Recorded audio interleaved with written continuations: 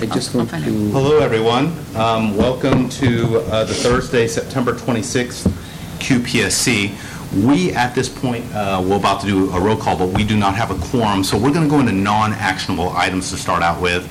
We have one of our trustees who is currently en route. So let's go with roll call, if you don't mind. Sir, Trustee Banerjee is not here. Trustee Bouquet. Here. Trustee Hernandez is not here today, and Trustee Jensen. Here. We don't have a quorum. We as of yet, do not have a quorum. Therefore, we cannot go into actionable items, and we'll hold off closed session. Given this, we're going to work a little bit backwards. Let's go to item H, which is at the very end of the packet. This is the planning calendar and issue tracking.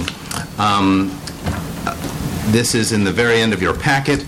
As we all recall, we tried to make a forecast for the year on this.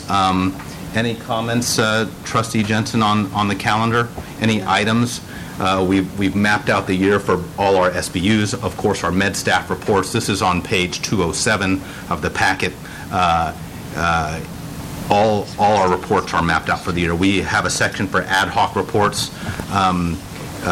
Earlier in the year, we discussed the patient affairs landscape. Dr. Jamaluddin is going to come back to us probably in November. We'll depending on how things are going. It's come to my attention that there's an interest in another ad hoc presentation. Dr. Hearn has had discussion with me with regard to physician wellness from Lisa Rosequist. I think that might be an appropriate report. Next month does not look heavy, so I think we could probably agendize 10 to 15 minutes for next month on that. From staff or trustees, any other items? Mr. Fonseca, anything that you would like to bring forward to quality? You got some space. Think about it. So again, we have some agendized space for these ad hoc sessions. So we will probably add on a report next month for about 10 to 15 minutes on the physician well-being from Lisa Rosequist. With that, we will close out item H, which is the planning calendar and issue tracking. With that, we'll keep moving backwards. Let's do the True North Metric Dashboard review. I agendized 8 minutes for that, and if need be. Usually led by our Chief Quality Officer, Dr. Hussain, who is, we'll hear a report from the quality team or from Dr. Jamaluddin about what he's doing right now, which is sort of good news. But Annette Johnson, Annette, do you mind coming up and walking us through the TNM dashboard? Welcome, Annette. And just take this mic right here if you don't mind. Sit down here. You can have over if I say Yeah, I'm trying to open my board advantage. I was having some internet problems. I don't know. So for those of you who are following along in the packet, this begins, the True North Metric Dashboard begins on page 198. And just to remind everybody, this is our dashboard for quality-related items.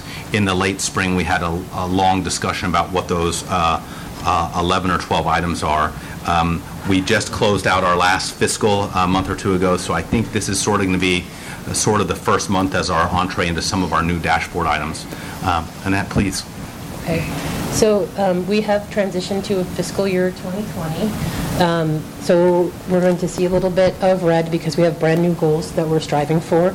So under access, our ambulatory clinic to discharge times, they're aiming for another 10% reduction, which they were successful in reducing the total lead time by 10% last year, and they're going to continue to try and bring that number down to decrease patient wait time and improve clinical efficiency. And for those following along in the packet, the True North Metric Dashboard is on page 203 of the packet. Sorry, Annette. No problem. Then for observed to expected length of stay, we're going to carry that metric over. We have set a slightly higher or less ambitious target, given that we're going to be making the transition to Epic, and we want to give some time for the physicians and staff to adjust to the new system, which may impact our expected length of stay, not necessarily observed, so that we can do a right risk adjusting. From there, in a tandem to that, we're going to be adding the avoidable days, which is sort of like if there are any delays in our length of stay that could be prevented, we'll be tracking that. And I'm working with Denise Pitney and Sheila Liswell right now to finalize exactly how we're going to define that measure and make sure that it's fully validated before we add it to officially show results on the dashboard. So that should be here next month. And then we're going to continue to work on ED length of stay for admitted patients. So how long does it take from the decision, the time you decide to admit the patient, to the time that they actually move to the inpatient floor? And we had a sort of a spike in the middle of last year, and then we had tremendous improvement at the tail end of the fiscal year. So we have set a relatively ambitious goal to get us to 8 hours. And to sort of continue to work from there. Although right now we're sitting at 7, so we're doing better than we projected. Annette, for those who are not following along in the packet, this is one of the metrics which sort of jumps out at me as a little bit of a wow factor. Can you just tell us what our baseline was and when we started out on this? Again, page 203 of the document. So our baseline last year was 13 hours and 47 minutes, and so we're trying to get it down to 8. At one point during the last year, we were at nearly 24. I've been looking at this metric for many, many years. Yes. And so I'm very excited to see like 6 and 7 hours. So I can't wait to see where this goes once we get rolling with Epic and some of the work. And I apologize, I'm interrupting you, but it's so impressive. Can you speak to some of the work around that? I also have Ms. McInnes and Dr. Tornabene in the room. So this is one that should be shouted from the mountains about this metric. Because in my time here, the average has been 12 to 20 hours, and getting into single digits was always kind of.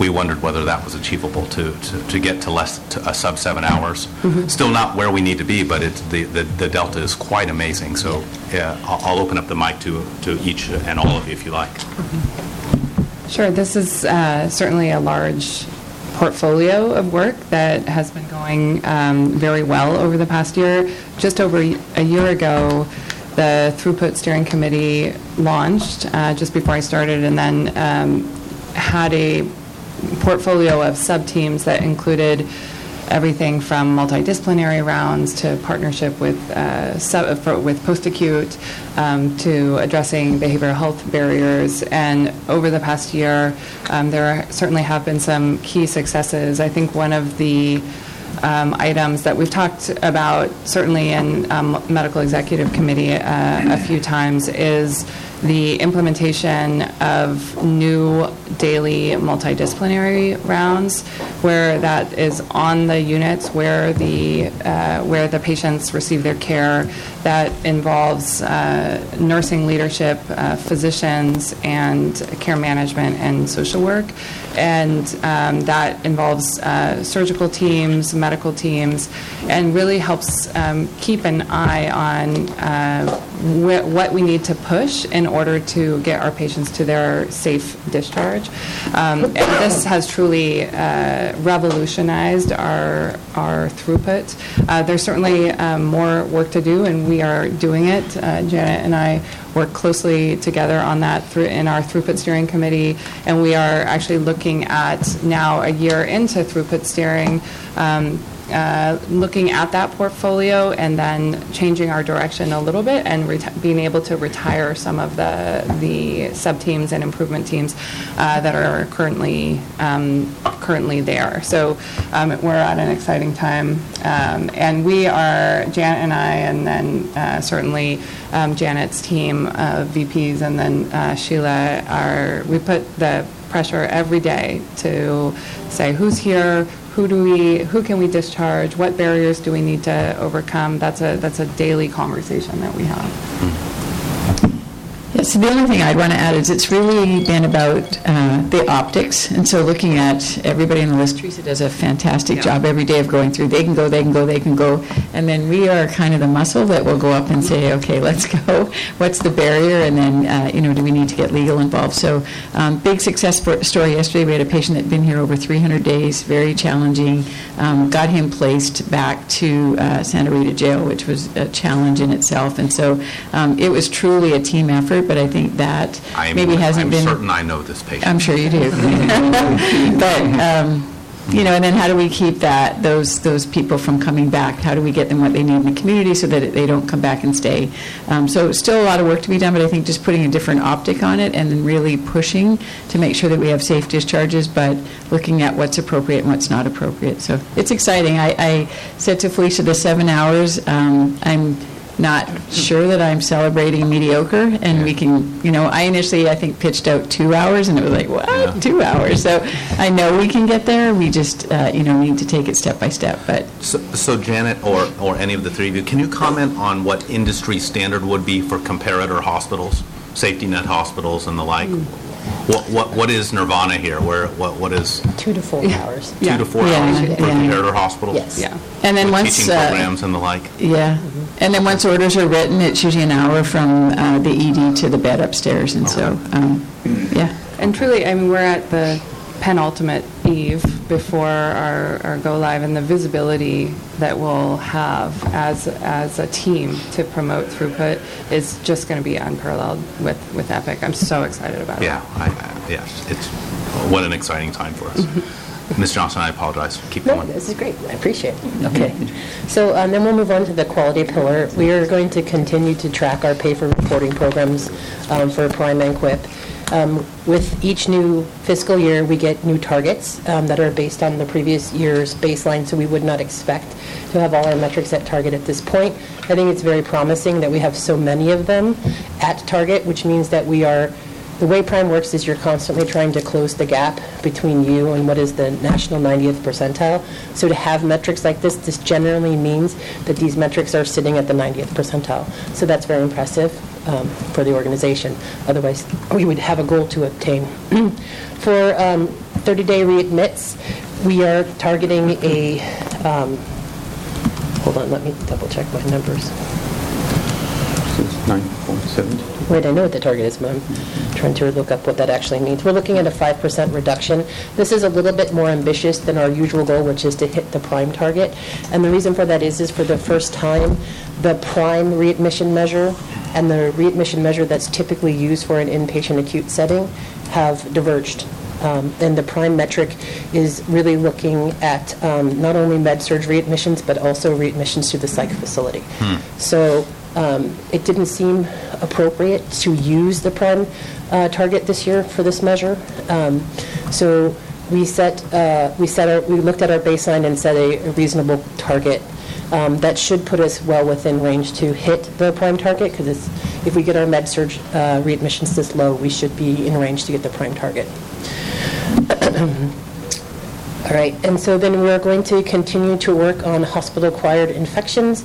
So just to let you know, we did hit our target last year for hospital-acquired infections, but we expanded to include CLABSI and SSSI and C. difficile. So we have a larger number of infections captured here. And the reason for this is that those are all the ones that NHSN and the feds are tracking, and that they are holding us to when they talk about the harm penalty that they will do under the federal rule. And so I worked very hard with infection control to make sure that we set this target so that each of these infection types will be at least at the 70th percentile. Because if you are at the 75th percentile, then you run the risk of incurring a CMS penalty. So, I haven't got that page yet, but We're on page 203. okay. And this is where the baseline and what is varies very much, right? Right, so correct. Where you have like 6 point something for the baseline, and you said that's because you're tracking it more. we've added additional infections, so we would expect this to be higher than what we were seeing previously. The other reason that we're seeing this spike right now is that we actually had one surgical site infection. And because with the other infection types, you're looking at the number of patient days or the number of line days. With surgical site infections, you're only looking at the number of procedures. So a single procedure can cause your rate to spike vastly. When I looked at this last year, we only had one surgical site infection in all of the last fiscal year. I talked with Christy Pack from Infection Control to say, do we think this is a spike? She says, no, she doesn't expect this to increase. It's just unfortunate that we had a SSI at the very beginning of the year. So it makes our rate look inflated. Okay. Annette, can you help me with one of the things you said? We added infections in.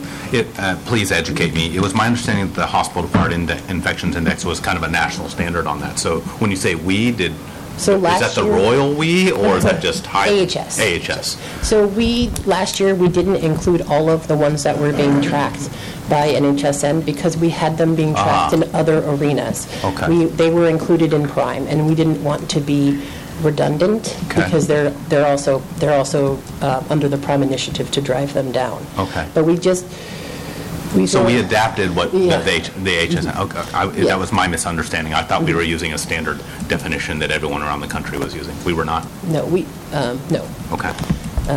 We roll our ups. Yes. Okay. And then for harm index, we made tremendous improvement last year, and our goal is just to hold at this point because we have such a low rate. A single event could make us not meet goal. So at this point, we just want to hold and continue to track these, especially as we move into EPIC, to make sure that we have a way to catch these and these aren't slipping through the cracks. And then for patient experience, we set a actually more ambitious goal than was recommended by Press Ganey. And the reason being is that we have such a tremendous and wonderful initiative going on now with GIFT and the no-pass zones, and this is a strategic priority. So we decided to be a little bit more ambitious this year. Typically, from what Press Ganey tells me, the best organizations can only improve 3 full percentage points in a year. And we're aiming for 1.5% absolute improvement, not a relative. So I think it's an exciting time, and I can't wait to see us achieve that. And then the only reason you're not seeing CG CAPS data on the dashboard right now is that it's a mail-based survey. It lags behind. I don't have results yet. I will actually... Probably a quarter lag? Yeah, it's about a 3-month delay. Yeah. Okay. So I will next month. I actually will have the results in about 3 weeks. Okay. Right. Excellent. Thank you. Thank you so much for the report. Trustees, any questions? Burnett, great work as always over the years.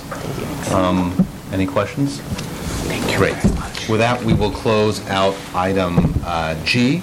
And I will note that Trustee Banerjee has arrived, so we now have achieved quorum. So with that, I will kind of make our standard announcements. Welcome to all. This is the September 26th QPSC. Remember that our standard convention is to move immediately into closed session after roll call. We made that adaptation, but now we've achieved quorum. Closed session is for 1157 protected discussions. It's used to discuss confidential matters and issues related to the medical staff, accreditation, or risk management. If you are not directly related to one of these discussions, we ask you to join us during the open session, which should follow probably in about 30 minutes. I'll note to the med staff who might be in the room, I think it's appropriate if they are IPPC members who sit on the quality team. I think that would probably be appropriate. Counsel, would you agree with that? If they sit on the quality committees that feed the data to us? So there are some quality pieces which have been wrapped in, though. Yeah. Was that yes? Yes. I gather it is. Okay. All right. Welcome. All right, everybody. Welcome back to open session of the September 26, 2019 QPSC. We've finished with closed session. We'll go into open session. We're going to consent agenda item B. Can I entertain a motion to approve the consent agenda in its entirety? I wasn't here for the minute. No, today's consent agenda. Yeah, today's consent agenda. Yeah, so moved. Second? Okay, so with regard to items B1, the minutes are in there. Any comments or editorial comment that needs to be? No, but on B2 I have something. So B1, no items for discussion. B2 includes 19 system-wide policies and procedures, 2 at Highland and 1 in ambulatory. Trustee Banerjee, commentary? It's very minor. Sure. There's typo on page 16, I think. I don't have my notes, but I think there's on the condition. on hyperthermia or something like that. Was it the malignant hyperthermia? Yeah, I can't remember which page that was. just that one.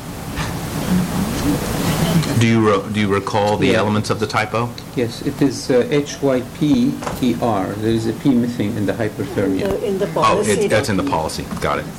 And we'll just make note of that to the staff, just a typo correction. I want to compliment the team. We've been talking about it for years, there's a lot of standardization on the approval policy and documentation, so it looks like we're finally there, so kudos to the team. Item B3 is our privileging forms related to Alameda Hospital. Those include optometry and ophthalmology, and those are those. You just made my day. Those are those sit within the Department of Surgery. Any commentary on them? I've never seen people get excited about privileging forms before, but we'll take it. So, absent any other further commentary, all in favor of approving the consent agenda item B? Aye. Opposed? Abstention? Item B closes. Excellent. We are on time. And we will move to item C, the QPSC chair report. Okay. So over the past year or so, this committee has been working to help clarify and embrace a working definition of quality for both itself, this committee, and the organization at large. And to remediate ourselves, remember I'm an educator, so I'm going to remediate ourselves. The STEEP acronym reminds us of the essential domains of quality, so let's do it together. S stands for safety, T is timeliness, E is effectiveness and efficiency and equity, and P is patient-centeredness. Personally speaking, I don't think we as an organization have yet embraced the centrality of quality yet, but we are certainly moving that way as we just had that discussion in closed session. Thankfully, I do have hope that we are moving in the right direction. Last month, we heard a story about one of our nurses at Highland Hospital refusing to call one of our transgender patients by their gender identity. I think that was an important moment for this committee to hear, and it certainly it's been important moments for our operations teams. This has certainly inspired me and others in discussions about the concept of equity. One of the E's, again, to remind us in the STEEP construct. So with that, I introduce our two articles for our discussion. So the first article, which is on page 130, I think, give me a second here, of your packet, is an article from the George Washington University School of Public Health. I came across this, and I love the simplicity of it. Give me a second here so I can give you guys. This is on page 160 of your packet. The article is entitled, "What's the Difference Between Equity and Equality?" And I think for those of you who can see it, the cartoon included here is sort of profound in what it means. So for those of you who can't see it, there's a family of what looks to be a father and two of his children on one side, and they're looking over, or they're trying to look over a fence at a baseball game. And equality, they're each standing on a equivalently sized box. That's equality. And you can see that the small child cannot see over the fence. On the right side of the diagram is the concept of equity. And what they've done is taken those three same boxes and distributed them so that the smallest child can stand on two of the boxes. And now everyone gets to see over the fence.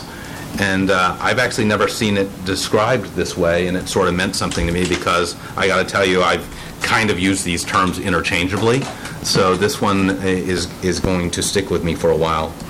Two quotes, and then I'll open this up for a little bit of dialogue, and then we'll talk about the second article. The first quote from the article: "Equity is a process, and equality is an outcome of that process." It's a pretty cool way of thinking about it. And the next quote: The route to achieving equity will not be accomplished through treating everyone equally. It will be achieved by treating everyone justly according to their circumstances. So, it's a cheap little 3-page article with a cartoon, and I think it means a lot for this dialogue. So with that, any commentary? I've given 10 minutes to this discussion. Dr. J. Before you sorry. go there, you started out with the discussion that happened last month, and I wasn't here. Yes. How would you relate those? This is an entree in the discussion about equity, how we treat people, and the second article will probably contextualize it a little bit better. Yeah. But that's what inspired me to think about this, and I've certainly had some discussions with Chief of Staff Dr. Ballard, who is a passionate advocate for equity in this organization. So, Tracy, did you want to? That was. Yeah, so I mean, the whole idea that we think one size fits all is hogwash, like when it comes to the work that you all do. And so knowing that we have populations that have needs, that face greater barriers, that have to navigate so many systemic issues, it's incumbent upon us to give more resources to those who face the greatest barriers to care. So I have the equality, equity graphic that I'm pulling up that transcends this a little bit, where there is no wall at all, like where you are in the arena as well. So I think in terms of what we heard about what happened with a patient, I think it's far more than an HR issue. It's a quality issue. If you do not accept a person's identity, how do you provide care to that person if their self is not something that you can affirm? And so I asked Rana for Janet's email and wrote this very fiery email that night, and then decided to sleep on it because it was the 3rd of September and I knew you and Tanveer and all were working on the John George thing, and sleeping on it helped me not send it. But I'm really glad, because this is a quality issue. You see the unconscious bias, you see the implicit bias in medical care, and if it's not intentional, if we are not thinking about equity in an intentional way, we just think we treat everybody the same, and we don't. We have to give extra care. And you said the word intentional, which is why we discuss it. Yeah. Dr. J. I will again, I had conversation with Janice because I didn't know about that incident specifically. So I will let her talk about this because I know that it was addressed. But first I want to thank you to bring this topic, not in specific to this incident, but in specificity to the quality. I had not read the articles, but I have seen the picture when I started to learn about population health management. And the reason I joined the system is because of these core values that we have in population health management, is to really try to strive always towards building a process around equity and delivering healthcare in an equitable way. So I appreciate you bringing this to light, in the concept of quality. But it is certainly one of our core values, and we can't just talk about it. We really have to really learn about it and see what we can do different in order to build this process moving forward. Yes, agreed. And what I'd say to all of us is, while there are a litany of areas of debate between providers, administration, staff, and the like in this organization, as we've seen, I actually think that this is a point on which there is total unity on the concept of equity, and I've had discussions with our CEO on this, so I wholeheartedly believe this is our opportunity to be intentional about achieving what we say we want to be here for. And that's what I'd say about that. Mr. Finley? So thank you. I echo the sentiment that having the discussion, and particularly in this context, as we have it in others, is critically important. I think Ghassan made an interesting point that I think is true, and it reflects on your point, which is that we view ourselves, and for a host of legitimate reasons, as a sort of,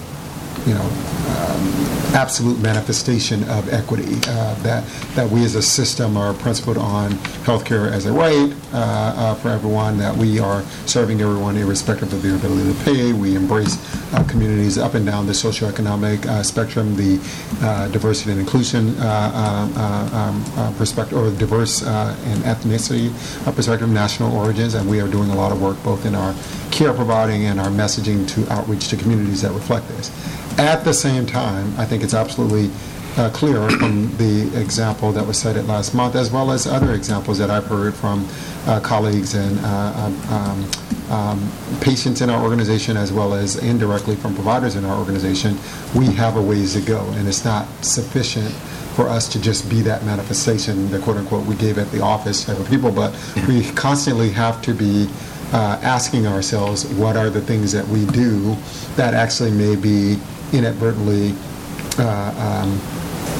fostering or facilitating continued perpetuation of inequities in our community. One example I heard from one of our providers was a situation where our policy on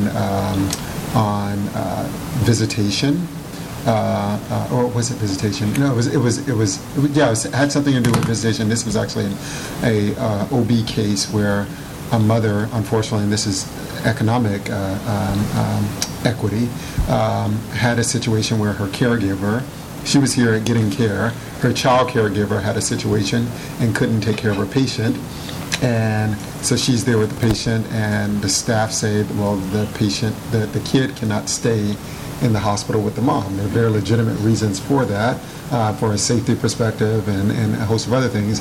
The mom then said, well, then I don't have any other option. I need to be discharged. I can't leave my small child at home alone. And she was strongly discouraged not to be discharged to care for herself or to receive the care that we could provide to her. But she was in a quagmire. What do I do? And so the question is, how does our policy, if it can be, become considerate of situations where people have challenges, like real world challenges, and we do that in a way that looks at, okay, this was a situation where everybody has a box, that we say you can't, this is our policy, this is what we do for everyone, whereas in this situation she needed 2 boxes. She needed some additional support for which maybe we could have provided, maybe we couldn't to maintain the integrity of a policy, but we could help her with other resources or something. So we have to be exhibit some flexibility that's considerate of the disparate needs of all in our community, and we can't consider that one standard works for everyone. So that's just one example on top of the one that you already have, and I think it just speaks to the point that I think you're absolutely right that we all, at a fundamental level, have this sensibility. That's why many of us do work in the system, but at the same time we do have to continue to challenge ourselves and call for some real fundamental principles and patterns of practice that are just embedded and core to what we do. And we may not be thinking about them through a lens of equity, and I think we have to do better at that, individual and a systemic basis. Thank you, Vecchio. Nicely stated. Any other comments on this article? Okay, thank you for that. So this article is sort of the entree to the next article, which is learning to be LGBT friendly. I remember that I actually, when I heard the circumstance last month, I got a visceral response, as I imagine many of you did. So that inspired me to pursue this and look at this article. It was actually published about 4 years ago in Modern Healthcare, and it provides not necessarily a roadmap, but the considerations we make, and we can consider our LGBT community within the greater context of this equity pillar of STEEP. Because we're coming to time on this, I like to encapsulate what I took most with, and sometimes I think it's important on us just to make simple guidelines or a simple extraction from this. So on page 169 of this article, there are the biggest mistakes providers make in dealing with LGBT patients. So I'm just going to read those to us, and then we can have a brief dialogue and then move on. Not asking or making assumptions about sexual orientation and or gender identity. Not asking personal questions about a patient's sex life and or activities that carry a health risk. Referring to a transgender person by the wrong pronoun. Not acknowledging a transgender patient's gender preference. Asking questions in a judgmental tone. Not providing requested medical information to same-sex spouses. Not respecting the right of same-sex spouses to make medical decisions if the patient is incapacitated. There are many programs around the country that seem to be on the forefront of doing this kind of work. Those include Northwestern, Mount Sinai, even UC Davis. And the provocative question is, why not us? Why can't we be on the same forefront? Our CMO, when hearing this at the last meeting, made a very appropriate comment, and it was about intention, is how can we move towards getting certification for being a center safe for LGBTQ patients. And I think this is something, it goes back to the same word of intention. I think the easy part is we all believe we tend to have a consensus on our belief about equity, and then it's about the intention rather than I gave it the office. So with that, I'll open up to any comment on this article. I don't so much have a comment on the article, but on the incident, I do want to assure everybody that it was followed up with the nurse. And his comment was there was no malice, there was no ill intent. It was his response, well, it was inappropriate, and he recognizes that. The other piece is that there is a task force being formed of a very diverse group of hospital employees, physicians, nurses, leaders, to look at sensitivity training and how do we introduce that to just part of our daily work and standard work. And so I think a lot will come out of that group. The excitement around that and the energy around that is palpable. So I look forward to being a part of that. Felicia's part of that. And we'll move forward to what the responses should be, just routinely, how we conduct ourselves and not have to think about, oh, should I say that or not say that kind of a thing. So Thank you. Yeah, and it's the knowing doing gap, right? Like, it's sometimes in your head, but when it comes to practice, and also in any kind of equity situation, like really kind of reiterating that intention is irrelevant. Like, it really, nobody wants to know if you stepped on your toe. I didn't quite mean to step on your toe. You just have to say, you're hurt, I'm sorry. So it's the impact we are looking at. It's not whether you meant it, you didn't mean it, and all of that. And as we've all, like those are the levels we go through to get to that point where it becomes internalized and we are able to give that quality of care where we are constantly thinking what's the downstream impact of it, what's the bedside impact of it, what's the personal impact of it. So thank you for what's happening. Is there going to be the certification is a big step, but like immediate training and things, because I think this has come up once before in front of the board too, that our system is not as LGBTQ friendly as we think we are. So again, I think this incidence is, again, we can consider it like a systemic issue, because I got the training in LGBT in my previous job, and then when we got the designation, so we are in discussion to see what is going to take us to get this designation. I had discussion with Janet, and we're just exploring the plan and path forward to get this. Thank you. Mr. Espinoza. So I was just going to add that as the post-acute facilities are governed by state and federal regulations, in 2018, Title 22 made an amendment to one of their regulations indicating that LGBT training was required to the staff. And so we've worked with HR and And we've actually contracted with an organization called Mariposa who does the training. So all of our employees in our post-acute setting, as of August 1st of 2018, have received this mandated training. It's mandated to occur every 2 years, and within the first 6 months of a new hire, but they cannot demonstrate that they've taken the training before.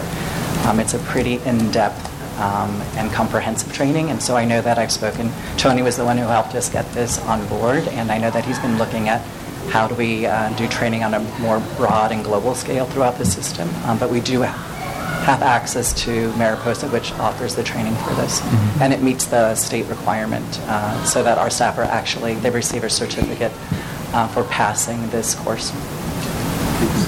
Thank you. If I can add, so I think this is all, necessary stuff, and I think it's great that we're focusing on it.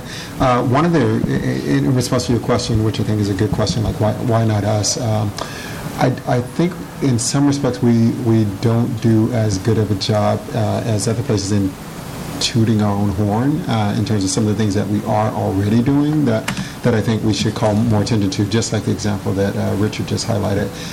Public hospitals in the state, as a part of the waiver, Prime in particular, have been at the forefront of requiring the collection of SOGI data, sexual orientation and gender identity. And so in our clinic settings, we are actually already, we've been kind of at the fore pushing a lot of the EHR companies at making these skills available and in some cases mandatory in EHR, so that it is not an implicit assumption that you can identify somebody's sexual orientation or gender identity just at presentation, which is often what happens. You male, female, and sometimes even we did that with real race and ethnicity, where people were just assuming what someone was. That one was a little less hard of a hurdle to cross because it wasn't so far in the notion to validate someone's race and ethnicity, whereas there's a fair amount of discomfort around people asking people about, to the point of one of the things that's the bad things, like don't ask, but people having varying degrees of comfort around asking people about their sexual orientation, gender identity, how would they prefer to be referred to, and I think I don't know our latest data. I have to look at it. And I know we had a slow out of the gate period, as a lot of other places did. And one of the places that's recognized here out of Maryland was really good at saying that their recommendations, as they've worked around the country with people, is to make that conversation more of a provider-patient discussion, because then it's clinically driven, but still be working on the organization. So I think we're doing that. We've been doing work around looking at our benefits package and making sure that it is reflective of, embracing of same-sex couples and benefits for those individuals and those families.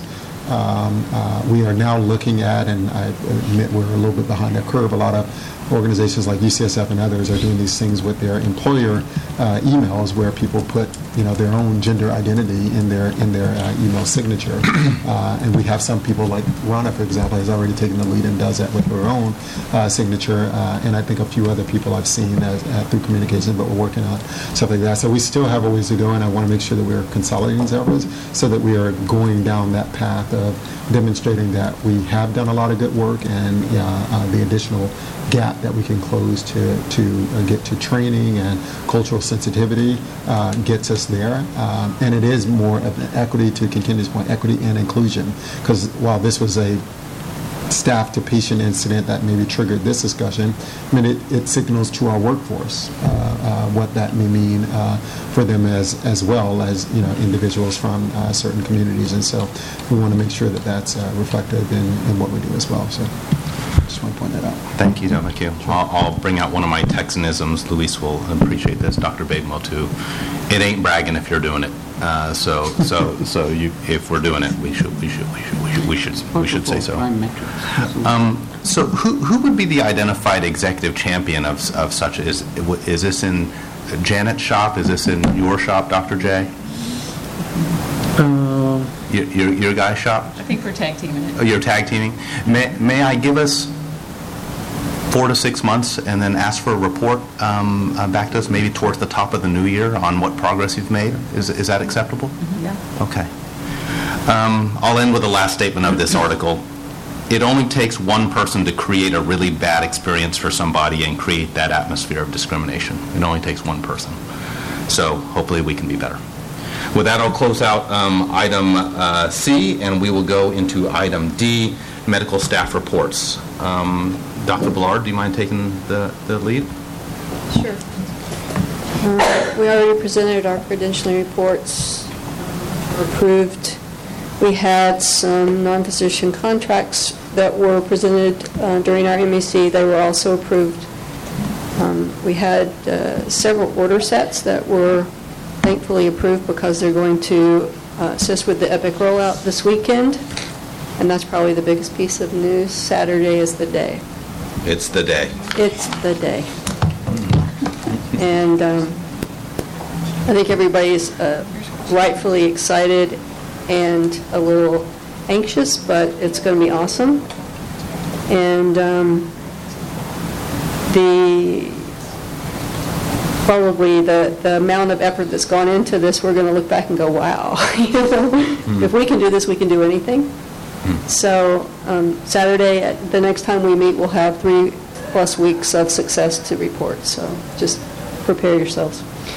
We had, of probably the biggest interest to a lot of the people here in the room, our GME report was presented. And we talked about the number of citations that have been received by both internal medicine and general surgery involving resident work hours. And that, I think, it generated a great deal of discussion.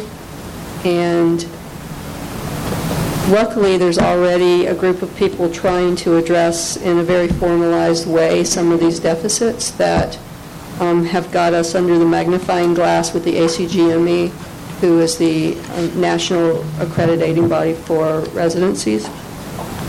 So some of the things that came up in the discussion and were the basis for these citations were that the residents had excessive administrative tasks, the lack of the integrated EHR, which will be resolved as of Saturday, that we had high census loads for the residents, and that there had been a significant amount of pressure because of the amount of time we were in surge red, and that there was bed paucity. I think that they're, on the administrative side, a DIAD team is already working on trying to address some of these more detailed and salient factors that are contributing to the work experience of our residents and them being over hours. And the one thing I did add at the end of the presentation is that it seems that with the dynamic process and the number of residents we have in our institution, that it needs not just to be a task force, but an ongoing committee that would try to improve those conditions even when the red flags are taken down. I think an added level of stress for all of us is that our internal medicine residency, particularly, which is the one that's most vulnerable right now because of the citations, if we were to lose that, which would be the catastrophic part of all of this, it could happen, then our emergency medicine residency couldn't exist here. And without emergency medicine, it would be really hard for our trauma program and our surgery program to justify level 1 trauma status without an emergency medicine group to work with us. So it would have a significant and severe domino effect to a lot of the systems in the hospital. But it sounds like we at least have Dr. Tornabene and Janet. I'm going to start calling them Laurel and Hardy or something, because they're always together. But they're doing fantastic work. And Teresa Cooper, who is not here right now, but the three of them together are like the three musketeers, and they're solving all the problems in the world, it looks like. They are pulling together and kind of taking this apart bit by bit and trying to help improvement from that standpoint. But there's a lot of work to be done, and I think that's probably the biggest thing that generated conversation and concern over our last open session of MEC was the residency issues. Is the 2-year warning status by the ACGME, like that seems a very excessive, not excessive, I mean, that seems like a serious kind of status to have. Like, is there some that you're I think provisional? Dr. Baden, you might want to correct me if I'm wrong. I believe that it's the next to the worst thing that can happen. I think the next thing is probation, and Yes. then it's, Yeah. so we're 2 steps away from losing the residency. Is that right? Dr. Baden?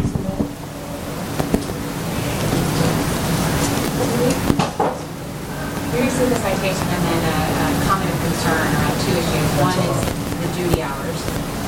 So specifically, we were in violation of giving the adequate number of hours off between leaving the hospital and coming back to the hospital.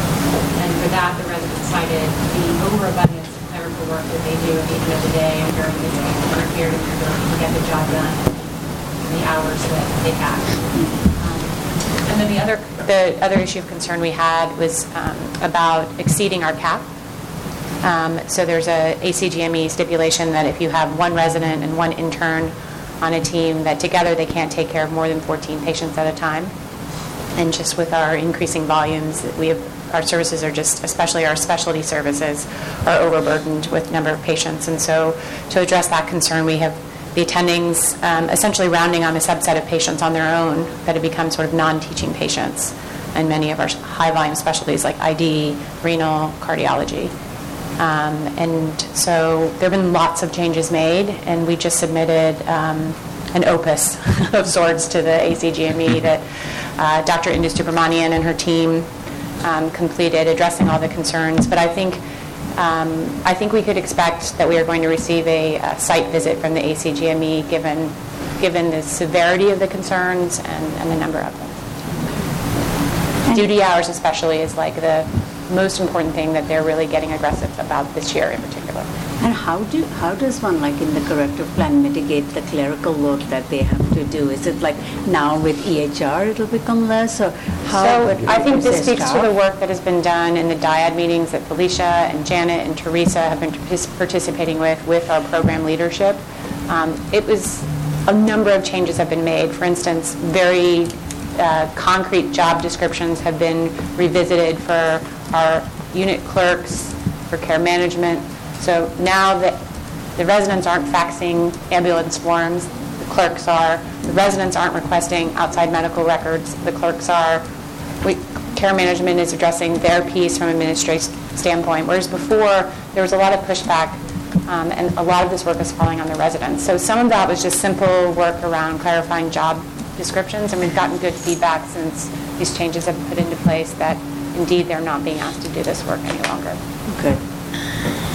And the other thing is just some awareness around the duty hours. How many hours have you worked? You know, what can I do to get you out early? Those things. Yeah. Trustee Johnson. How unique is this situation? Has this ever happened before? Have we ever violated? This is not a unique situation. There are several programs across the nation that are facing similar citations because they really cracked down this year. But this was in response to our ACGME survey as well. So this is not a unique situation. These are the important things that happen to make us aware of changes that we need to make within our program. And so I'm grateful for the opportunity for us to make these improvements. We need to take it very seriously. And I think we have, and I'm proud of our team's work around jumping into action and really creating a plan. And actually, the ACGME will be able to see, and I think this is in our favor, the plan is already in place and it's already working to mitigate some of these concerns, and I think that will be important. And so is there a follow-up survey, or? We do 2 surveys every year. We do an internal survey and we do a formal ACGME survey. So yes, there will be a follow-up survey. We are constantly talking to the residents and chief residents about how the plans are working. We monitor the duty hours on an ongoing basis. I think what happened is what they were reporting to us in duty hours and then what they reported in their survey to the ACGME were 2 very different things. So it wasn't brought to our attention, and it's because the platform that we use for them to report their duty hours, which they have to do every day, gives them an alert if they go, like, you are going over your duty hours. And our residents' response to that was to just put in different hours instead of putting the hours that they actually work. And so there was a discrepancy between what they were reporting to us in duty hours and then what they reported in their survey because of this warning they got. And so we've re-educated them that we actually want them to record the hours they're working so that we can track this very carefully and that it doesn't come to a surprise to us on an ACGME survey that they've been going over their hours. And that they're not penalized by the warning. Exactly. The warning is there so we can make change in real time, and so I think now they're more aware of that and appreciative of that. Thank you, Dr. Baden. Dr. Ballard. So I will say, having trained in a state-run hospital and having worked only in county hospitals since then, there actually is a culture of expectation amongst workers in these types of settings that the residents are part of the workforce. And I can see how important it is to try to do the work that the DIAD team is doing now, because it really is a culture shift for the nurses to realize the residents aren't there to serve them, for the clerks to understand the residents aren't there to serve them, and the residents, I was pre-8-hour work weeks, so that shows you how old I am. And there was plenty of times that a clerk would go tell me to go do something, and I was like, yes, ma'am, and I'd go do it. So it's not, the fact that they even have a venue now to speak up and say, we kind of aren't having time to read. I think it's wonderful that exists these days. But we really do have to kind of bring our hospital now culturally to an age where residents should get to read and they should have time to sleep. And it's a big culture shift, so the work is absolutely necessary. And it's not just here, it's everywhere that we've had to change that expectation of residences and residencies and people in training. Dr. Ballard, any other further comments on your report? No, that's it. Thank you. Dr. Ballard, in my standard question, your top concerns. At the last meeting, you rank listed your top concerns as number 1, diversity, number 2, trust, number 3, Sapphire. Can you update us to what your ranked list top concerns are as of today? Number 1 still diversity, and I really appreciate your highlighting LGBTQ issues. I will say that diversity is a bigger topic. Being a woman in surgery, I can't even begin to start because I'll never stop, even now. And so I think that's the tip of the iceberg, and I really hope that we can encompass all of diversity at some point with our process. I would say since Saturday's go live, I'm going to bump Sapphire up to number 2. Okay. And number 3 is going to be trust between med staff and executives, because I think that's a work in progress, and we really, really, really have a lot of work to do. Excellent. But we're in a golden era when, if we can do it, we're going to change the direction of the way we move into the next decade of healthcare here. Agreed. So number 1, diversity, number 2, EPIC, number 3, trust. Thank you for your report, Dr. Ballard. Dr. Ingenu, tell us how things are going at San Leandro Hospital. I think things are going reasonably well. In terms of, my mic on? Yeah, you're on. Our committee has met, the leadership committee. We didn't meet this month because of the EPIC transition that's happening. There's still a number of things that need to be worked out in terms of the involvement of the committee in the QRC process. There really can only be, and we're working this out with Dr. Hussain, there really can only be one QRC committee for each department. There can't be something at San Leandro and something else at Highland. It's all one medical staff, and so that should be reviewed in that way. I think the things that have to be looked at realistically are there are a number of physicians at San Leandro that will not go to a departmental QRC meeting at Highland because they're really not able to, or there's not the bandwidth. And the goal of the committee is still to have discussion of salient cases at the time relative to the facility, perhaps at the time of divisional meetings, so there can still be some learning there.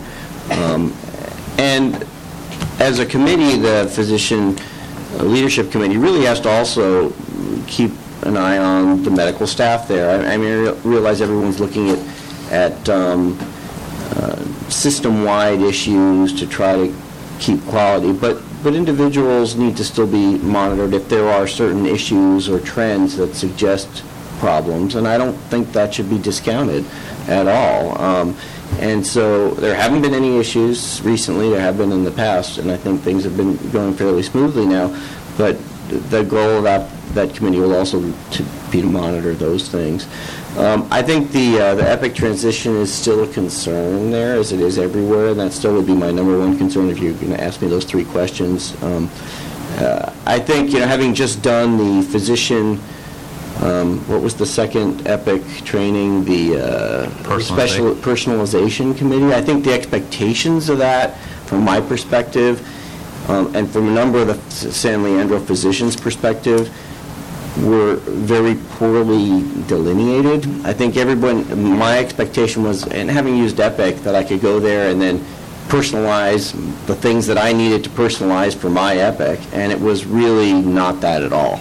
And that's why I think a number of the San Leandro physicians reported back to me this was not very helpful, that particular meeting. It was much more of a broad overview of how you could do it, and I think the expectations a lot of people were, help me get my personalized things done today in my 2 hours. Not, well, this is kind of how you do it, now spend this time there. And I brought it to the attention of the Epic trainers, too, that you sort of gave this broad overview of how to personalize this stuff, and then you said, well, we're going to have all these people here to help you do it, which I get when we're doing the transition.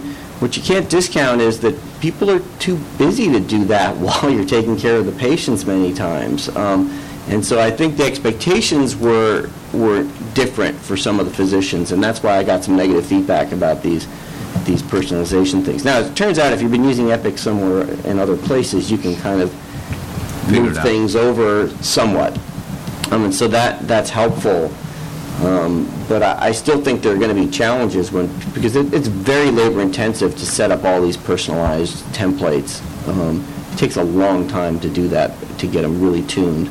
So I think I still am going to have concerns. I expect I'm going to get feedback from some folks, although most of the physicians have used Epic at the Sutter system. Okay. So those were sort of the main concerns. I still have a concern, and we still had some discussions about the OR volume. I think it's going to involve engagement of some of the community physicians more, as I've said multiple times here at this venue, at this forum, to keep that volume up, to keep the volume of elective cases up, because that could be the lifeblood of the facility, and both financially and otherwise. And it's not just vascular from our group, but I think engaging more of the other specialties would be very helpful. Because depending on just cases that come into the emergency room that go to the operating room, that's going to be somewhat limited. It's necessary to keep the facility as an acute care facility to have that. But, as Dr. Ballard will tell you, sometimes there aren't that many cases that go through the emergency department just on call. So you want to keep the OR busy with other elective things. Okay. And those really are some of the things that are concerns over there. So the three things you're going to ask me. Yeah, I am going to ask. I'll remind you what you said last time. Number 1, nurse staffing. Number 2, Sapphire Epic. Number 3, OR volume, in that order. So I think the nurse staffing issue, I think, appears to be less of a problem. Good. Now. For whatever reason, maybe the volumes are down or the staffing is better. And with the beds coming up online on the 3rd floor, hopefully that will be improved dramatically. I think still Sapphire is going to be number 1 this transition period, which should ultimately work itself out.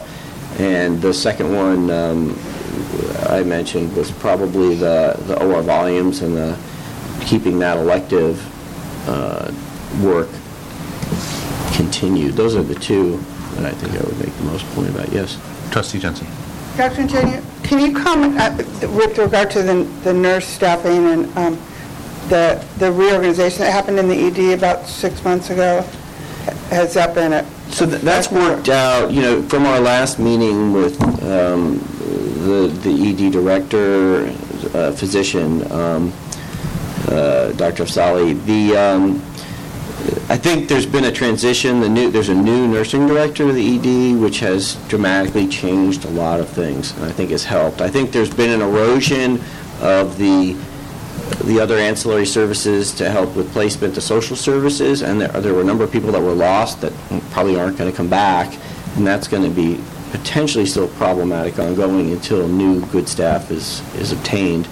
But I think that those nursing issues are better.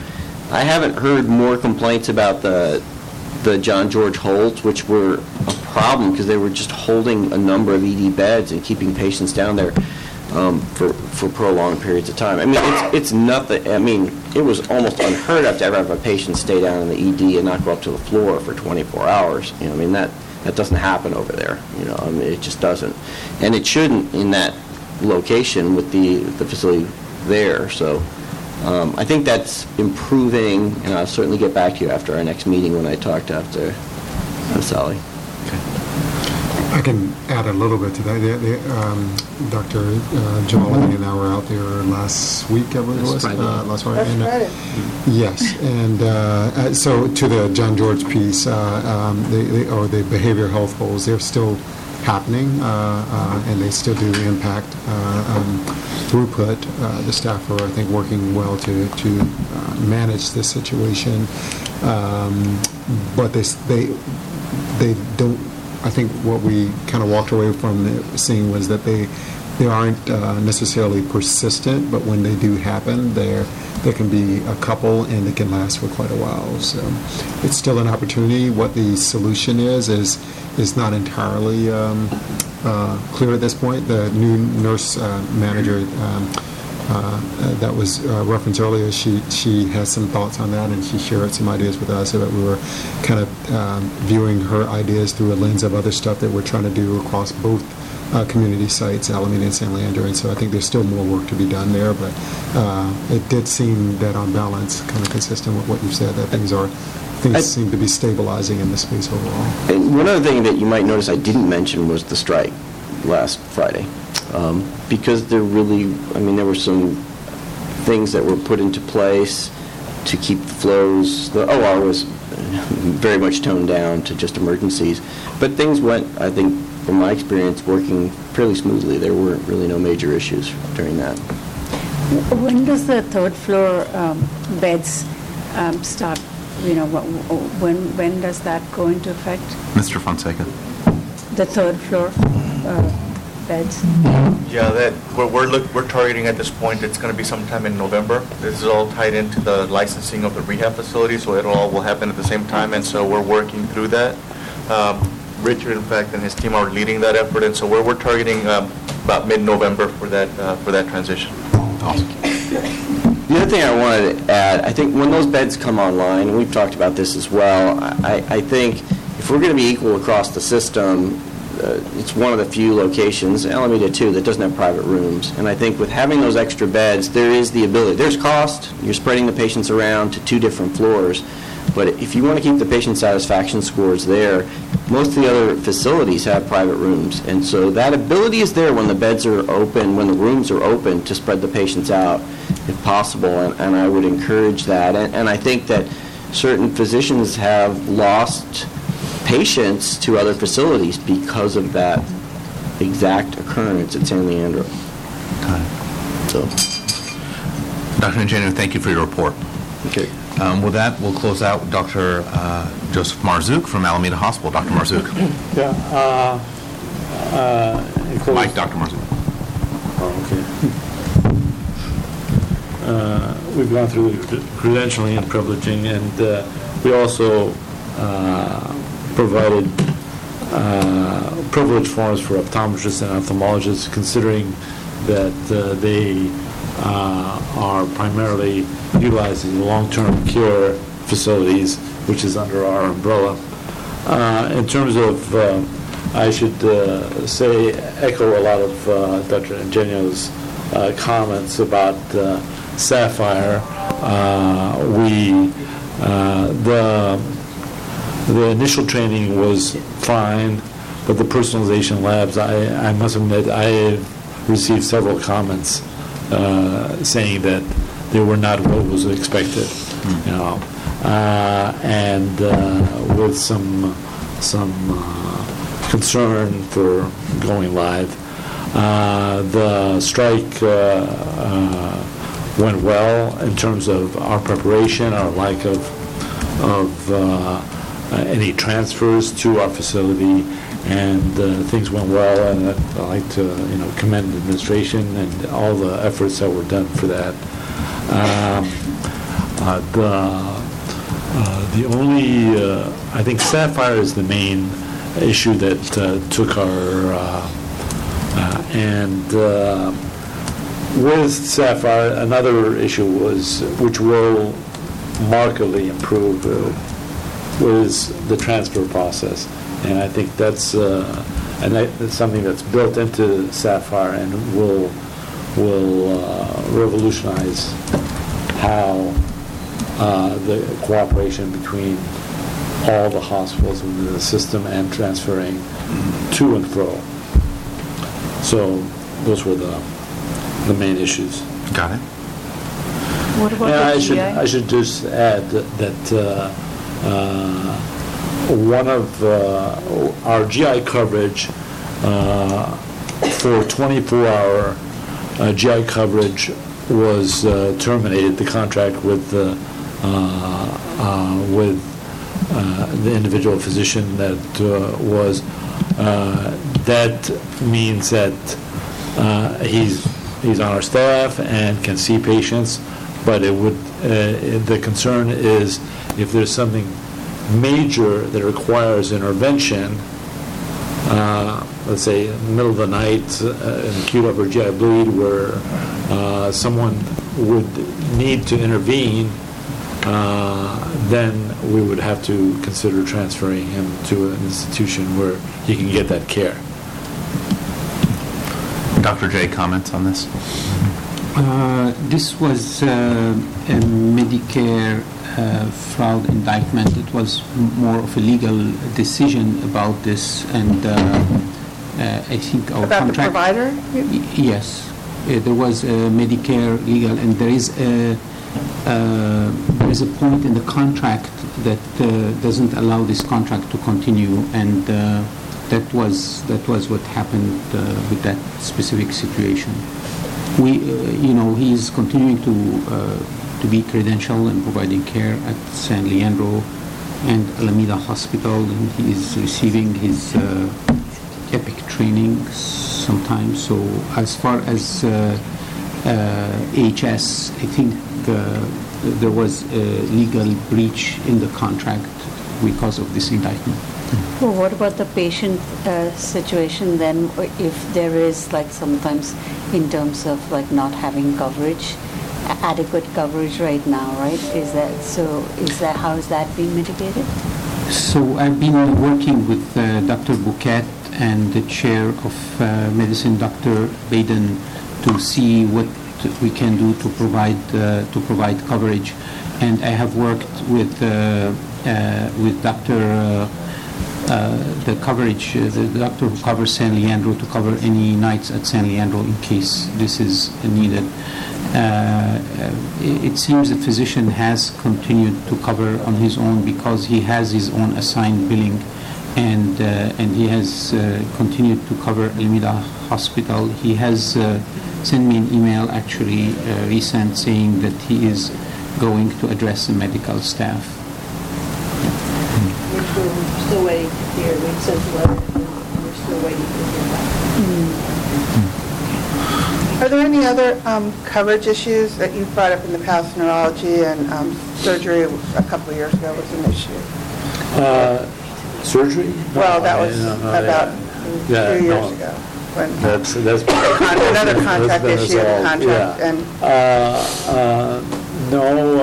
nothing new except the GI coverage. Neurology coverage is we have it,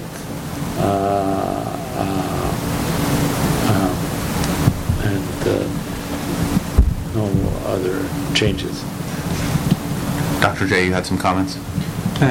Yes, as related to question of Trustee Jensen, we are looking very closely at areas of shortage. We have some urology shortage, so we have one day. I'm trying to get more days. It has been very challenging to recruit a urologist within AHP. We still have a position posted, and I'm trying to get one of the San Leandro group to cover for urology.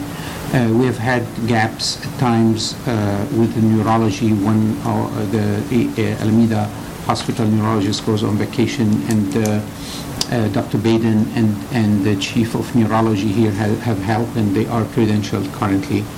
And we are looking also into the future in having tele-neurology. So we look closely at this. Dr. Tonabin has been meeting with the chairs, huddling on a regular basis and addressing all these issues. So that would, those options wouldn't jeopardize the stroke center status? It should not. I don't know. I haven't heard any. You know, Felicia? No. I mean, everything is still a go. Yeah. Trustees, any other further questions of Dr. Marzouk? So, Dr. Marzouk, I think we heard from you at last time your rank order list of concerns was number 1, Sapphire, and number 2, the transfer process, and those remain your top concerns in that? Yes. Yes. Okay. And hopefully things will resolve the next one. Excellent. Okay.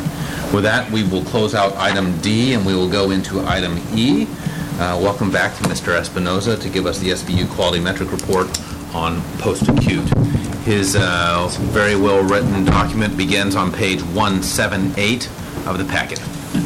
So Richard, welcome. An exciting time for us. Saturday will be here soon enough. And yes. Just an update, at 4:30 today, the post-acute should be 100% with all the backload for all of our patients. So all the care plans, medication orders, registration, admissions, assessments for all of our current residents will be done. So that way when we go live, we are up and ready to go. So a lot of work has happened with our teams.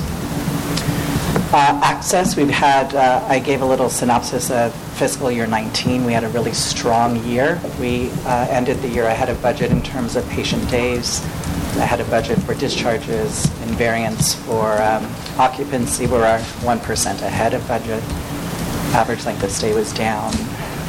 And we're ahead of budget on our BTUs and therapy. So there's been a lot of work with our rehab managers ensuring that they're capturing the BTUs in our rehab spaces at Highland, San Leandro, Alameda, and a lot of work with our rehab care contract that oversees our acute rehab unit, just ensuring that they're guiding us as well in some of those training methodologies.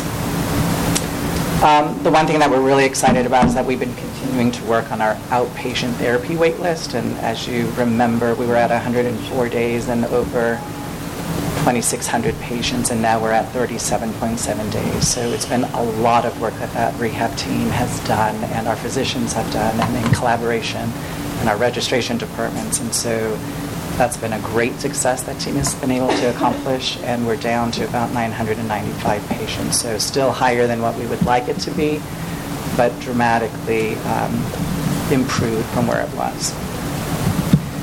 For the year, our BTUs were ahead of budgets for PT and OT, and for July and August, we're also ahead of budget. So that helps us understand that we're capturing the treatments that we're giving to our patients and ensuring that we're receiving the reimbursement for that.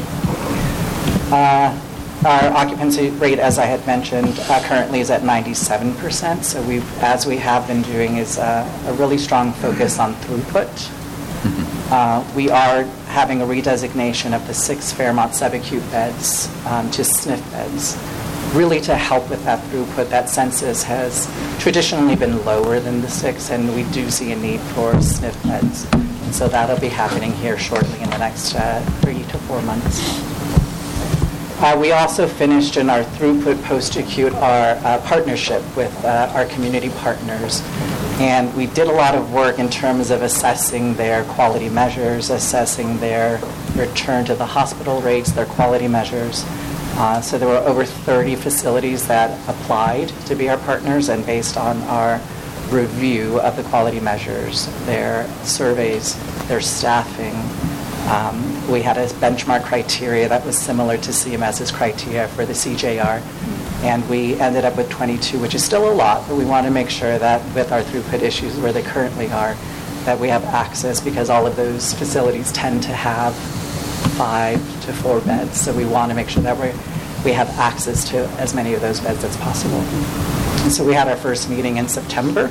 It was a good meeting to kind of lay out the foundation and expectations, and we were having monthly meetings with that group. Under our quality measures, the last report we had shared the May findings, and now I'm sharing September. So of the 10 that we were monitoring for Fairmont and Alameda, we've seen either steady for 1, but we've done better in 8 of those metrics. And so the teams have really been focusing on that. And so a lot of work has been happening. We're continuing to work a lot with our physicians at Fairmont in terms of reporting a moderate pain. We do have a population that does have some pain seeking and med seeking, but we want to balance that with needs versus being cautious with prescribing those types of meds. I'll move down to surveys. The Alameda sites have had 3 surveys since June. I think that was one of my concerns that I mentioned in May, is that we were having 7 surveys over the course of the summer. We just finished survey today at about 10 minutes ago for Fairmont, and they will end with lower findings than the state average. It looks like about 7 to 8 deficiencies. State average is 12.8. We had a Title 22 survey, which resulted in 2 findings for 3 buildings, which is over 171 buildings. We had our CMS survey, which I'm really proud of. We had 14 surveyors at 3 buildings over the course of 3 days, digging in our charts, talking to residents, and they found 3 minor findings. So our Alameda team did a great job. Our Fairmont team did a great job. That ended today. A lot of work, considering we're also doing backload in Epic. We're doing surveys at the same time. So kudos to that team. They've done remarkable work. We also had a life safety survey, which is also a requirement. They had 5 minor findings across the 3 buildings, which is pretty spectacular for having buildings as old as they are. So penetrations in the wall, things of that nature, that they're looking at small penetrations in the wall. So a great outcome for the buildings. The requirements of participation, phase 1, phase 2 have happened already. Phase 3 will happen November 28th. And so the teams have been working on that since phase 2, which was last year. So we actually are ahead of the curve, having implemented all the changes that we need to do for phase 3. So things around ethics committees, around infection control specialists in the buildings.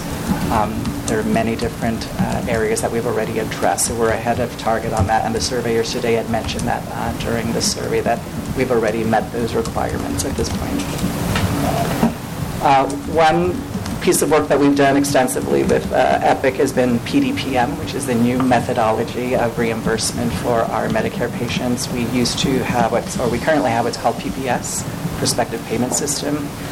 CMS is trying to implement a standard methodology for reimbursement for post-acute, which would include our acute rehab facilities, long-term care hospitals, SNFs, subacutes, and so we're moving from what's called RUG-based resource utilization groups to CMI, I think, which more closely matches the hospitals.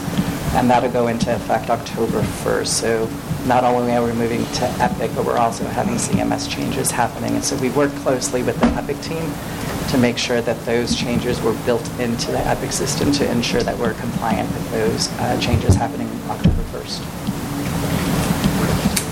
For falls, we ended the year of 19 slightly ahead of target, but we are below target for July at 1.5. And so the teams have worked really hard on ensuring that we're monitoring falls, interventions for falls. We've implemented a 48-hour care plan for residents upon their admission. So we're identifying issues and implementing interventions early. Happies, we've ended at 0% for July, so a great improvement from where we ended at 0.23% for all sites. And the acute rehab, so when we talk about things that keep me up at night, that's one of the more current things that is keeping me up, not because I'm concerned it's not going to happen, but just it's going to happen here shortly, right? So we've had a series of big milestones happening here, EPIC surveys, and now the acute rehab move will be our next focus. We've been working on this a lot. We have weekly meetings, and then we have subcommittees that are meeting. So phase one, just in terms of licensing, happened already with San Leandro. We've sent the application for phase two, which is for the actual move.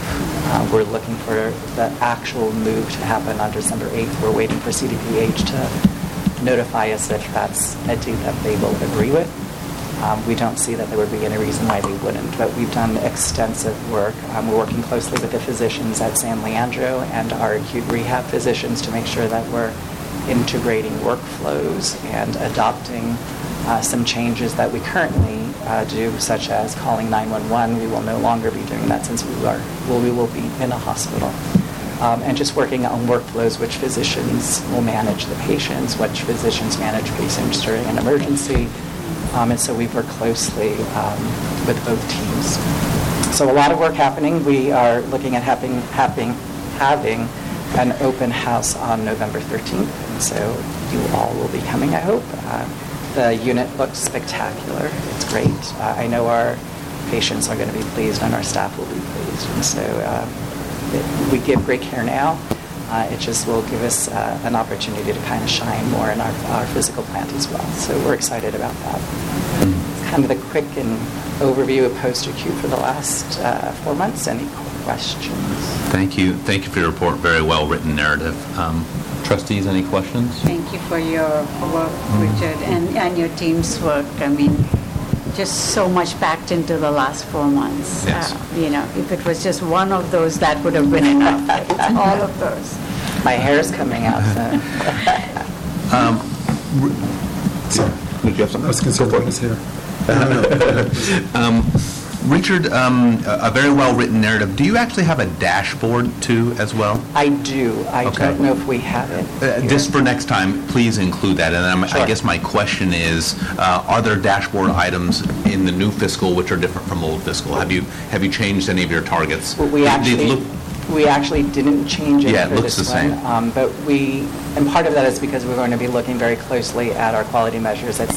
CMS has also changed the quality measures that are going into effect, and we will be able to closely monitor those measures through EPIC. Okay, it's one of the things that we've built in the system to match the changes that occurred within the last 4 months. Yeah. So it may not be on the dashboard that we're presenting, but it will be on our post-acute dashboard that we're looking at on a monthly basis. Yeah.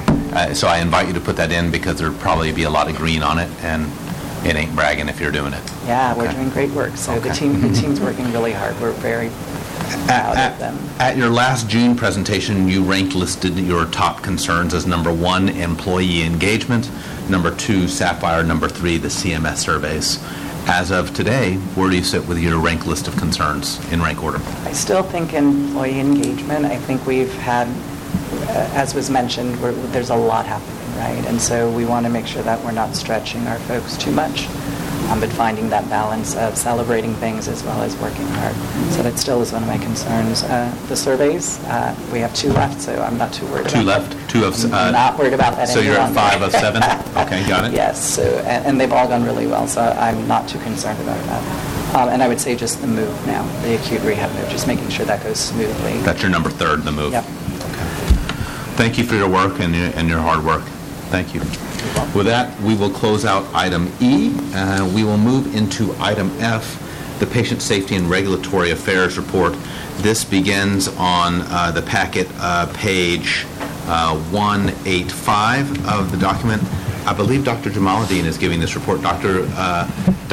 J, can you tell us where Dr. Hussain is? Why is he not present here today? Okay. Dr. Hussain is attending the beta meeting in South California. We are being recognized as a Amida Health System for our safety work in the emergency department in obstetrics and gynecology. And in addition, Dr. Hussain is leading a session and giving lectures on vulnerability and courage in leadership. So that's where he is now. Yeah. Excellent.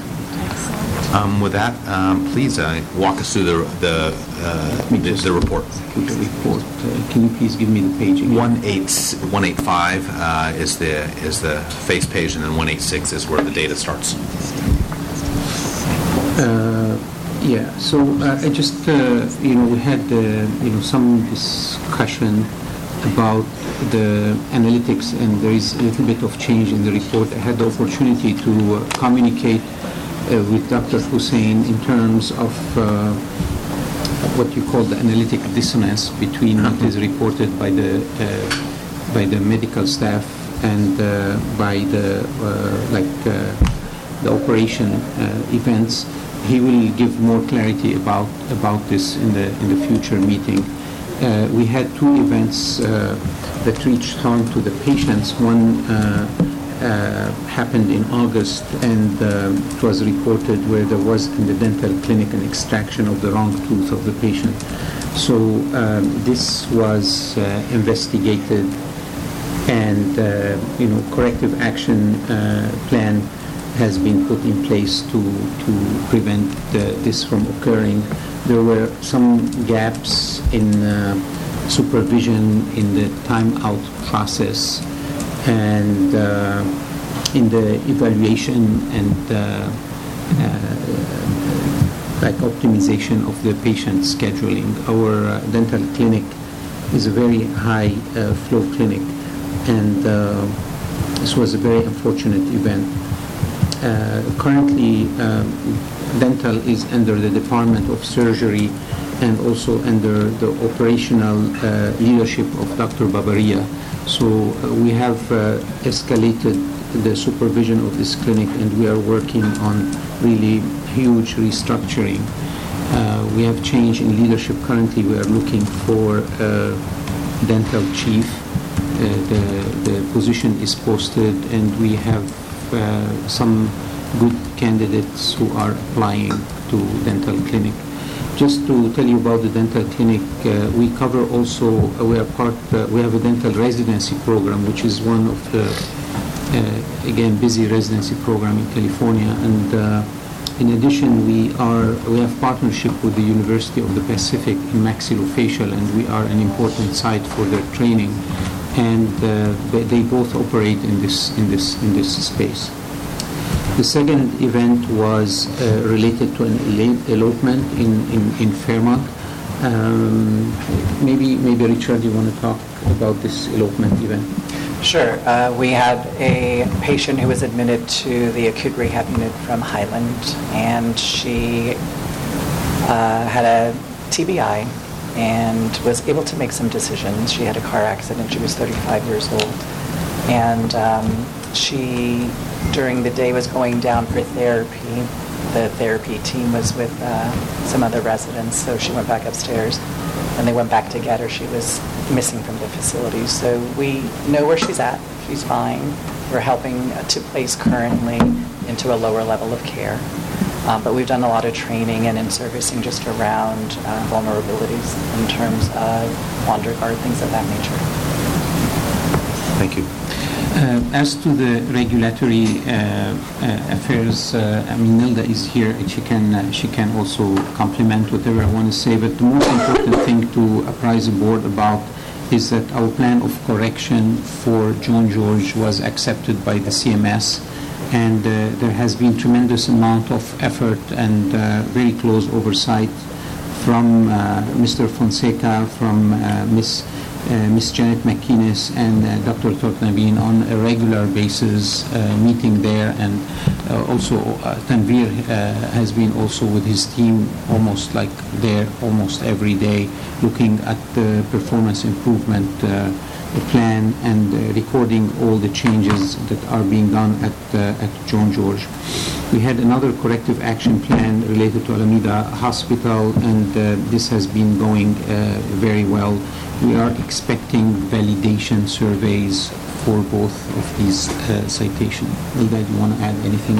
Yes, the Alameda team, their plan of correction was accepted, and so we expect them any Monday. We're actually there at a minimum of twice a week, just doing knowledge skill assessments, quizzing the staff, preparing them for surveyor questions. It's a model that we will also be doing at John George. Any concerns?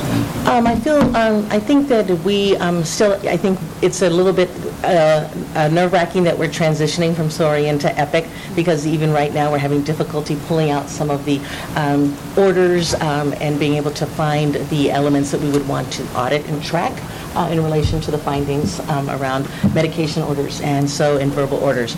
So I think we will see how it goes. Once we go live in Epic, we know it's going to be a different model and probably easier, but it's still, we can't validate that and trust that and test it out in advance. So we're just going to be right there Monday morning, ready to go. So Nilda, one more time, if you'll clarify how you envision kind of the pathway, just so the board can be clear about surveying, anticipated site visits, that how you would project, and just a projection. Oh, yes. I actually had this discussion the other day. So we expect that Alameda will be first.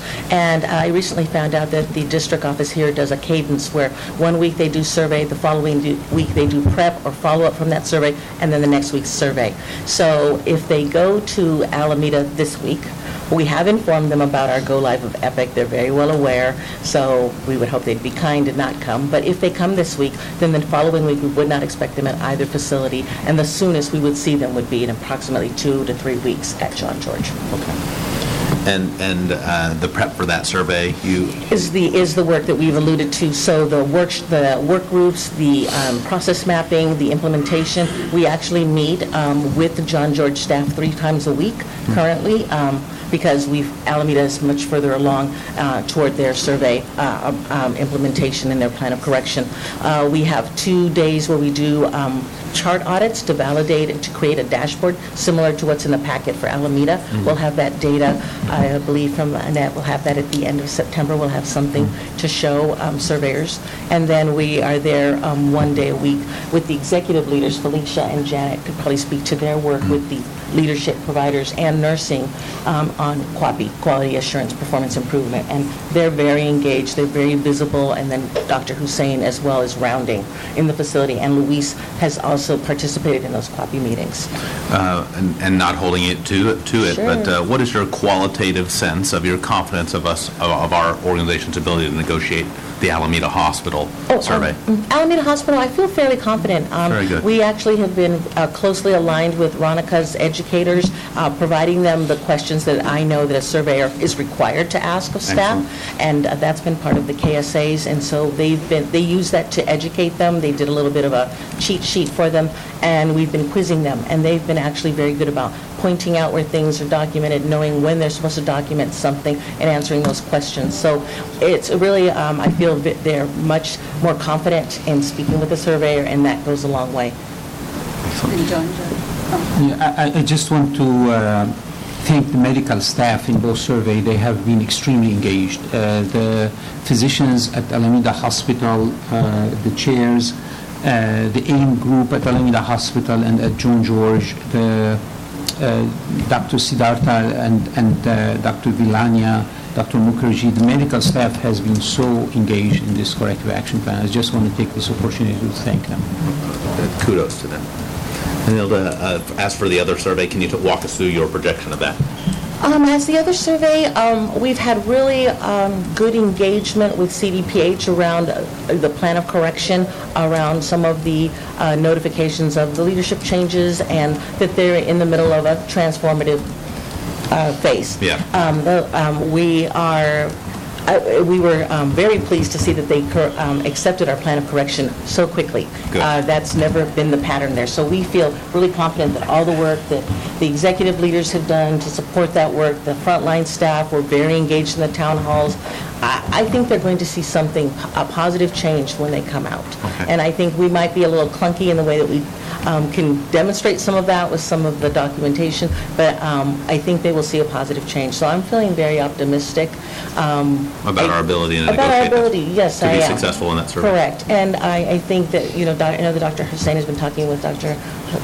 Jamaluddin, and to Mr. Del Vecchio about having some other conversations with CDPH and laying the foundation for that unanimous and solidarity around the performance of John George, that we are really committed to their success. What's your forecast on the timelining of this kind of stuff? And again, Yeah. besides being a weather person, I get it. Before end of year? Yeah. Well, definitely. Before because, Thanksgiving? Yeah, they are required before Thanksgiving, Got it. definitely. My thought would be mid-October. Got it. Would be like, if I'm going to do my little crystal ball, I'm Yeah. going to say mid-October. Got it. Yeah. Okay. No later. Trustees, any questions so far? Again, kudos to the safety and compliance and quality team. I want to bring the trustees' attention to a couple of elements in this. So on page 188 of the document, there is Dr. Hussein and I had a nice discussion. We are now trending by event. Remember, by harm category. We weren't really previously doing that. So this is going to populate for us, so we can say how many I events, how many H events, how many G events, and the like. I think this is an important thing. Again, kudos to the quality team, because I know this is a lot of data management. That's very, very important. The next, so we'll be able to track that information for the board as to trending and the like. The next item I want to bring everyone's attention to is on page 191 of the document, and that's the causal investigations. That was another discussion I had with Dr. Hussein. We had discussion about vulnerability and saying what we are capable of and where our vulnerabilities are, and then positioning the board to see things in aggregate. So this is there is now a running trend, a running report of all causal investigations, and you see with the addition of the 2 ones that we have today, so as of today, September 26, we've had 26 causal investigations for the year. These break down as follows, and again, this is the vulnerability of the organization and the bravery, I think, of the quality team to put this forward, and I think it's really important stuff. Just as we look at this, we've had 2019 to date, 5 unanticipated mortalities, 3 suicides, 2 wrong site surgeries, 6 attempted suicides, and 8 sexual contacts amongst all these. I think it's appropriate to have a climate of concern with regard to our quality in the organization. Again, without the driving engine of a capable quality team, I think we would be in more dire straits. I appreciate the quality team's efforts to put this forward and upright for us to be able to see, because I know that they are doing their best, burning the midnight oil and then some to do this. This is for our board, not only at the quality level, but at the full board level, to manage and embrace our quality mission, because, in my opinion, that's the central mission of the organization. So with that, I'll allow any other questions or any other dialogue. Dr. J. I just want to, if you are ending the meeting or not yet. Keep going. I just want to, we are going live on Epic like after tomorrow midnight. Yeah. And this has been a journey, a long journey. I want to take the opportunity to thank the chiefs of staff and the medical staff for this partnership, because I know it hasn't been easy. It has taken a great deal of work from each and every one of the medical staff in this journey, and the leadership in the medical staff. So I just want to take this opportunity to thank them. I always thought about this when we started as an impossible, but now it is happening, and we are extremely excited about this opportunity. So I just, at the end of the agenda, I just want to say a big thank you to each and every one of them. And I would fully support that, and let any of the physicians jump in. I think this is, despite all the sense of chaos, I feel the optimism. And, I'm a big analogy guy. I think we're about to move in a new, beautiful, big house. Maybe that bathroom doesn't work, and maybe the lights aren't on in that room. But in general, we're moving to a big, cool new house, and I think this is a wonderful, optimistic time for this organization. And we're going to have some growing pains early on, short-term pain, long-term gain, but I am extraordinarily optimistic for the things which are going to happen. With that, we will close out item F, the Patient Safety and Regulatory Affairs Report. We've previously, at the beginning of this meeting, done item G, which is the dashboard, TNM dashboard review. That's in your packet. We've done item H, the tracking calendar. I will note we'll add on a physician well-being report next month. Dr. J will talk to us about the patient affairs landscape maybe in November, and towards the top of the next year we'll talk about our equity and equality projects. Sir. Just about the patient affairs, I had discussions with Terry Lightfoot, and he has a presentation for this. So when we are ready, he will tell us about the community affairs, like how our system is interfacing to have the patient's voice, in our system. Excellent. And we'll have that dialogue over the 2 months before we present that. Thank you, Dr. Shea. With that, we will go to the last item, item A, legal counsel report. The committee met in closed session, that's the reports with no other action. And with that, 10 minutes ahead of time. Never done that before. We close QPSC. Thank you.